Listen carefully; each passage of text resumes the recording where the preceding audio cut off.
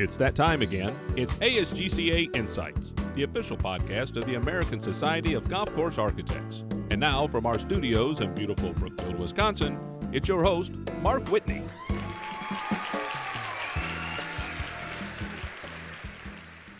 Welcome to ASGCA Insights. Joining me today is one of the most recognizable figures in the golf industry, not only in golf course architecture. Rees Jones is a legend of golf course design, and I am proud to welcome him to the podcast. Rees, thank you for joining me today. Great to be with you, my friend. Rees, it's easy to get lost in the numbers, but the numbers are really staggering when it comes to your career, so I'm going to toss out a few here just at the start. Designed or redesigned more than 230 golf courses around the world. The courses that you have designed or redesigned have hosted more than 36 national and international championships, including 14 U.S. Opens, 14 PGA championships, and 7 Ryder Cups. A lifetime in golf course architecture,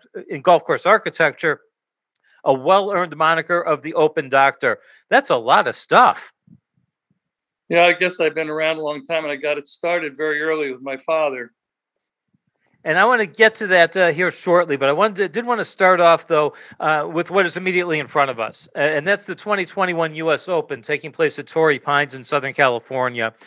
Rees, I know that you and your team, the work you've done at Torrey Pines goes back now a couple of decades. You did a major redesign in 2001, and then additional work leading up to the 2008 U.S. Open, a tremendous event that featured Tiger Woods and Rocco Mediate playing the additional day of 18 holes, plus an additional bonus hole as well before Tiger Woods earned the title. 5 great days of golf. And then you did more work beginning just a few years ago, preparing not just for the U.S. Open this week, but also for the annual PGA tournament that is held at Torrey Pines. So can you talk a little bit about some of the most recent work that has happened in the past couple of 3 years? Well, let me start with the beginning. When we did Bethpage over and it was going to host the U.S. Open, the group from Torrey Pines, which they called themselves the Friends of Torrey Pines, formed, and they wanted to have another public entity on the West Coast host our national championship.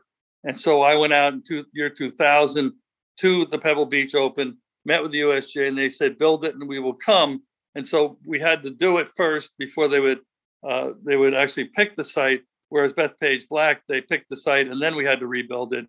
And then we generated $3.5 million privately and rebuilt the whole golf course, redesigned the whole golf course, brought the features to the natural hazards, brought it closer to the ocean, and really created a championship test. In 2019, we went back. Every 15 years, the city relooks at all their facilities and refurbishes them and uses the same funds that they generate from the golf operation. So there's no tax revenue that did this work. It was funds generated from the revenue produced by Torrey Pines. And then we built a new irrigation system, regrassed the surrounds of the greens and the approaches, added some length, took out bunkers that were penalizing the average golfer, put them in spots where they would actually be in place for the better players in light of the technology change that occurred over 20 years. And then we actually moved some tees so that the 17th so it would play back away from the canyon, and the 4th hole so it would play back away from the ocean, widened the 4th hole closer to the ocean, and did a lot of little things that have been very well received by the pros in the last 2 Farmers Insurance Opens. So, as a spectator, when we're watching the tournament here this year, I always like to ask this, and I know that you don't have particular favorites on one hole or another, but are there a couple that stand out to you that, as a spectator, we'd want to keep an eye on, either in the way that the hole itself might play, or the way that it might play in relation to past Opens? Well, in past events, Torrey Pines has a lot of really wonderful holes. But what I've learned over the years, having done so many U.S. Open redos and been involved with the USGA, is that the significant holes are really on the back 9, because a player has either lost his chance of winning Open on the front 9, and if he has a disastrous hole like the 4th hole, where he could hit it in the ocean. And so for the most part, I think the holes that are really going to be determining factors in who is crowned as the champion are probably 11, 12, 13, and 18. And 11 and 12 are really, 11's a strong par three with a green that is a little wider in the back and more narrow in the front, bracketed by bunkers. And it seems to be a very hard hole for the best players in the game to approach. 12 plays into the wind over 400 yards. There's a tongue behind the bunker on the left that is hard to access. It's a lot of open entrance in the front, but there's a bunker on the right and bunker on the left. And therefore, if they're hitting into the wind, they're actually hitting mid irons, which is unusual for them. 13 is a 600-yard par five downwind, playing away from the Pacific Ocean, that they can go 4 and 2, but there's a lot of trouble when they try to do that because there's bunkers sliding up the right side and left side. There's an open entrance, but if they hit one of those far bunkers, they're going to have a very difficult approach shot to the green. It has a nice valley in the middle. When the pin is in the valley, you can make an eagle. Then it has two wings, higher elevations that are hard to access from a long distance. So they're probably more accessible with a wedge shot down from the valley. If they miss it and play safe in the valley, they really can't see the pins. So it gets into their heads a little bit that they can't see the bottom of the flag. So that's going to be a determining factor because there will be birdies, possibly eagles, as Tiger achieved in the 2008 U.S. Open. And then 18 is the par five that they can almost all reach into. And the USGA, when I talked to John Bodenhammer a couple of days ago, they are going to set it up so it can be reachable in two. So the back nine, 10 through 16, you have some very, very demanding holes, hard to make birdies, but then 17 and 18 are birdieable, and 18 has an eagle opportunity. But it's a great green because it has 4 distinct sections. The pin will probably be in the exact spot on the last day where Tiger made that 12-foot putt to get into the playoff with Rocco Mediate. And you referenced the USGA in that description that you just gave. This is the final year that Mike Davis be working with the USGA on the U.S. Open. What sort of interaction happens, if any, between yourself and the folks with the USGA in the week of the tournament itself? Obviously, you're very close to them in the weeks and months and even years leading up to an event. But is there much interaction? Are they asking your thoughts or your opinions on things at all? Yes, and John Bodenhammer is now the new setup guy, and he's done the last 3 setups, Pebble Beach, Wingfoot, and now Torrey Pines. During the process of our renovation in 2019, he and Darren Brevard and Jeff Hall would come out and go over the site with us, as would the PGA Tour officials. So we really had to work with them and explain to them what we were trying to achieve. And they had sort of different views to some degree because I think the USGA likes to see it a little bit tougher and the tour likes to see it a little bit more playable. So we had to work with them and achieve that. But we worked with them throughout. And I just talked to John Bodenhammer a couple of days ago about how he's going to set up the course. He was asking me what I thought. And it's just a wonderful relationship. And I think he's a superstar. When you have more than 36 major events to choose from, I'm not going to ask which one is your favorite, but do you remember the first major championship project you worked on? It was the Country Club at Brookline, which a lot of people didn't think it would be tough enough to host the U.S. Open. And so we went in there and took out all the features that didn't conform with the past designs. And we added length, repositioned the bunkers. And it was much like what my father did at Oakland Hills. And the number 1 player in the game, Curtis Strange, won the U.S. Open in a playoff with Nick Faldo. So the cream rose to the top and everybody was happy. And they're going to host another U.S. Open next year. We're talking with Rees Jones, one of only a handful of individuals who have received the ASGCA Donald Ross Award, the Old Tom Morris Award, and the Don Rossi Award. And of course, as you've referenced, the son of Robert Trent Jones Sr., a founding member of the American Society of Golf Course Architects. Rees, golf course architecture clearly is in your blood. So let's go back. What's one of the earliest memories you have of either seeing your father, perhaps at a drafting table, or visiting a project with him? What are the early memories like? Well, we used to travel by car. Believe it or not, back in my father's time, flying on planes was a DC-3. So a lot of times we'd go to the Dunes Club when he was doing it in the late 1940s and stay in Myrtle Beach, which was great for me because they had wonderful hotels, wonderful activities for kids, and wander out on the Dunes Club, which is one of the great golf courses in America today. And it's patterned after the work he did at Augusta National at the same time with the same construction crew. And you can see that pattern a little bit in today with the Dunes Club.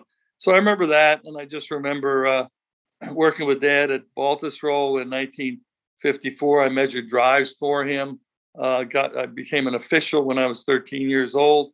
And I measured the drives so he'd know where to locate the fairway bunkers at the Olympic Club or Oak Hill on his next U.S. Opens. Was he receptive as you were growing up and building upon your own sort of firsthand experience to ideas or recommendations you might have had for him? No, I really didn't make at that point many suggestions because I was just really learning, and I was observing, and I was just a kid. Later on when I worked for him for 10 years, I made a lot of suggestions. We went back and forth, and golf course architecture, as you know, is very subjective.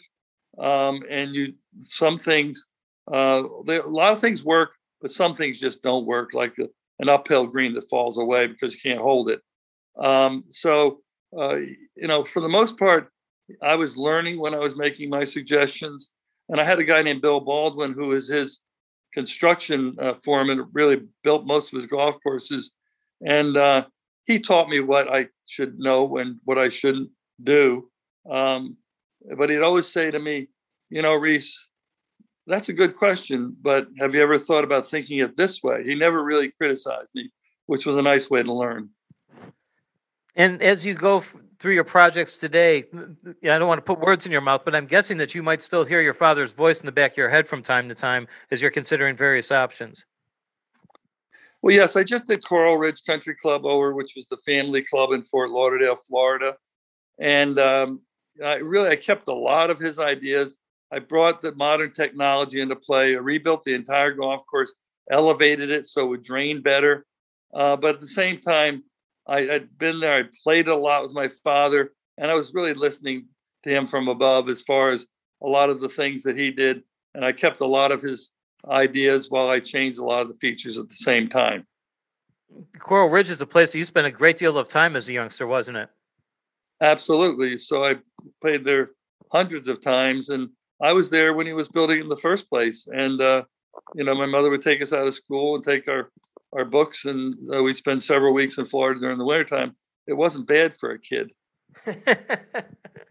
Not bad today either, I would think. Right. Without specifically saying it, you're talking legacy here, and you're talking about the legacy that your father first helped establish, not only in the design work that he did, but also in his role as a founder of ASGCA. I can't let you get away without mentioning the upcoming 75th year of the American Society of Golf Course Architects. When I talk to people about ASGCA, they're sometimes amazed at a group of men and women who literally are in professional competition with each other, can also come together each year to share education and friendship and simply learn with and from each other. It's a pretty unique group that your father helped to found and that you and your fellow members continue today. It is a wonderful opportunity for all of us to get together on an annual basis and also at the superintendent's meeting because we are a small group of professionals that really learn from one another because golf course architecture is a craft. So being a member of the ASGCA is a very important part of our learning process because we interact with our fellow members and we talk about different sites, different areas, different type of design ideas, different trends. And you only learn that from another person who's in the same profession as yours. So I think there's a true value in also the educational aspect. We keep up to date on all the rules and regulations, both governmental and environmental. And I think it keeps us up to date as far as our profession is concerned. I think the friendships I've developed with Bob Cupp and Steve Smyers and hanging out with Roger Rulwich and Cabell Robinson at the meeting, and the interchange and playing golf with one another and analyzing golf courses that we play. We play golf courses to learn. It's a learning experience. And then we discuss what we're looking at with one another and really get the divergent views. So it's a very, very valuable experience getting together once a year. Well, I will press on here, and I've only got a couple more questions here for you, and I will let you go. Do you remember your first ASGCA annual meeting? I do. It was in Boca Raton, Florida, and I was in awe of all the golf course architects that I was around. They welcomed me. I was a young man. I was there with Ed C. and Bill Amick. We were new members at the same time, and it was a small group, and it was just wonderful to be around them, play golf with them, exchange ideas, and learn from them. And I just want to point out an area that has grown a lot in the golf industry and golf course architecture in recent years has been the promotion of additional and forward tees. And I know this is an area that you've been working on for quite a long time. In fact, I remember talking to you a couple of years ago, and you said you were starting to see the game a little differently because now you were serving as a caddy for one of your grandchildren. What are the challenges that are faced, and what's the value of courses and facilities looking to add more and additional? I think it's a major trend to add the forward tees and to really make sure that every player, as long as they have some capabilities, can achieve their goals when they play around the golf. And I think have more open entries, more shot options, more better angles into the surfaces, good areas to drive to. And I think we're trying to make golf courses much more enjoyable and playable while still maintaining the challenge of the game, which if you don't maintain the challenge, there's no sense in playing it. So I think the forward tee really enables shorter hitters, young people and older people to enjoy the game for a lifetime. So much information can be found at your website, and I encourage folks to visit reesjonesinc.com for more information on the great work that you and your team are doing. But one of the tabs in particular on your homepage caught my eye, and it simply says the environment. Why is it so important that visitors to your website and those of us who enjoy the game so much know the role that architects play in the area of the nature? Well, I served for a dozen years on the USGA's Turfgrass and Environmental Research Committee. And I think golf has been more forward thinking about protecting the environment when we do our projects than probably any other industry. And I think that the ASGCA and the Superintendent Association are getting this word out of really how we enhance properties. I mean, we take properties that have been abandoned for other usages and reclaim them for the habitat, for the wetlands, and really make them part of the environment that they probably had in the past, but then reinstate it. So I think we do a lot for the environment. I don't think we get enough credit. And lastly, Rees, I just don't want to let you go. The Torrey Pines coming up, and I know that's not the only thing that's happening in your world. Any other courses or projects you just wanted to give a shout out to right now? I'm doing a project, my father in Tarzana, California, El Caballero Country Club in Tarzana, California. I went there as a kid with my father, a young man, while I was in college. And now I'm returning and using modern technology, getting it back to what he envisioned and making it better. And it's really an exciting project for a wonderful group of people. My guest has been one of my favorite people in the golf industry, Rees Jones. Rees, thank you so much for joining us. You're very welcome. That concludes this episode of ASGCA Insights. I'm Mark Whitney. You can find past episodes of this podcast and more information about golf course architecture at asgca.org or download insights from Apple Podcasts, iHeartRadio, and Spotify. Thank you for listening, and until next time, so long.